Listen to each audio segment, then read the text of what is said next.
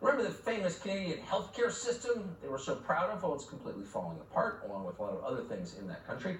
Emergency rooms closing all over Canada. One emergency room physician in Toronto just told the Globe and News that Canada's healthcare system, quote, has already collapsed.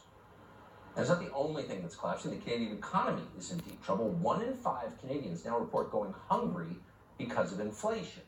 Thankfully, they've got Justin Trudeau on the scene, and he's got a plan. He announced just the other day he's going to deal with Canada's biggest problem, and that, of course, is Two-Spirit Eskimos. They're facing a lot of discrimination. And to rectify that, Trudeau announced that Canada will invest $100 million in a, quote, historic action plan for something called, and we're quoting, the 2SLGBTQI+ communities. Those communities are hurting, not that Justin Trudeau can identify who they are exactly. Here's part of his announcement. Since day one, our government has been committed to protecting the rights of two-spirit, lesbian, gay, bisexual, transgender, queer, intersex, and additional sexuality and gender diverse people. Remember when liberals used to say, we don't care about your sex life, you don't care who you sleep with? I kind of never imagined when they were saying that they'd be awarding tax dollars to people on the basis of who they sleep with. Really? We should also note that Justin Trudeau spelled out all of those words. The acronym LGBTQ+ has given him some trouble before because, like everyone else on planet Earth, he has no freaking idea what it means. Here he was in September. I will never apologize for standing up for LGBTQ2+ kids' rights. You can imagine it practicing in the mirror.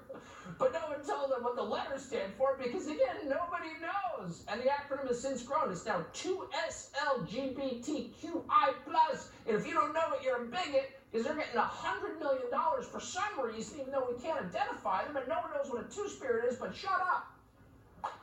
How much of that money is coming from the truckers whose bank accounts Trudeau seized?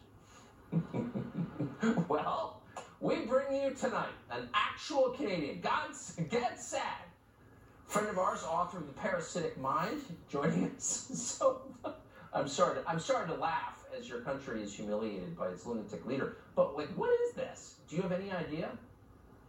Well, good to see you, Tucker. Look, let's put things in context. About 1 million Canadians identify as being part of that community, which is about 2% of people. So that's a sizable minority. Mm-hmm. Now, 0.24% identify as trans or non-binary. And in 2019, there were something like 264 hate crimes. Now, of course, one hate crime is too many, but to contextualize it, it's not as though we have a genocide of marginalized people taking place in Canada.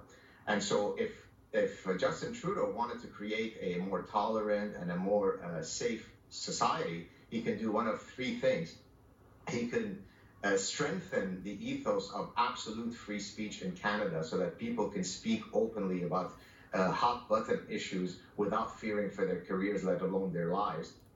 He could allow people the God-given right to protect themselves. He recently said that Canadians do not have a right to self-defense. Well, I thought as an evolutionist, there are two mechanisms that drive evolution, survival and mating. Well, apparently, our luminary leader doesn't think that survival constitutes a fundamental right that people should hold. And the third thing, speaking of that particular marginalized community, if he cares about protecting the LGBTQ community, then maybe he needs to revisit his immigration policy because he's letting in millions of people who don't share his love and tolerance for that particular community. So maybe he needs to be a bit more consistent. Before we concede that community is, quote, marginalized, has anyone done an income check? Because it's my impression, one, that anybody can be a part of that community just by saying so, and I'm considering it now that money's flowing. And two, that members of that community are among the richest people in Canada. Well, certainly when I teach my consumer behavior course, I specifically make the point that typically gay individuals have higher incomes and are better educated than their counterparts. And so certainly from that perspective, you're exactly right, Tucker. Yeah, I can't speak to the two-spirits because I don't think anybody knows what a two-spirit is, but, they're always welcome, of course, on our show. Gansett, great to see you tonight. Thank you so much. You too. Cheers.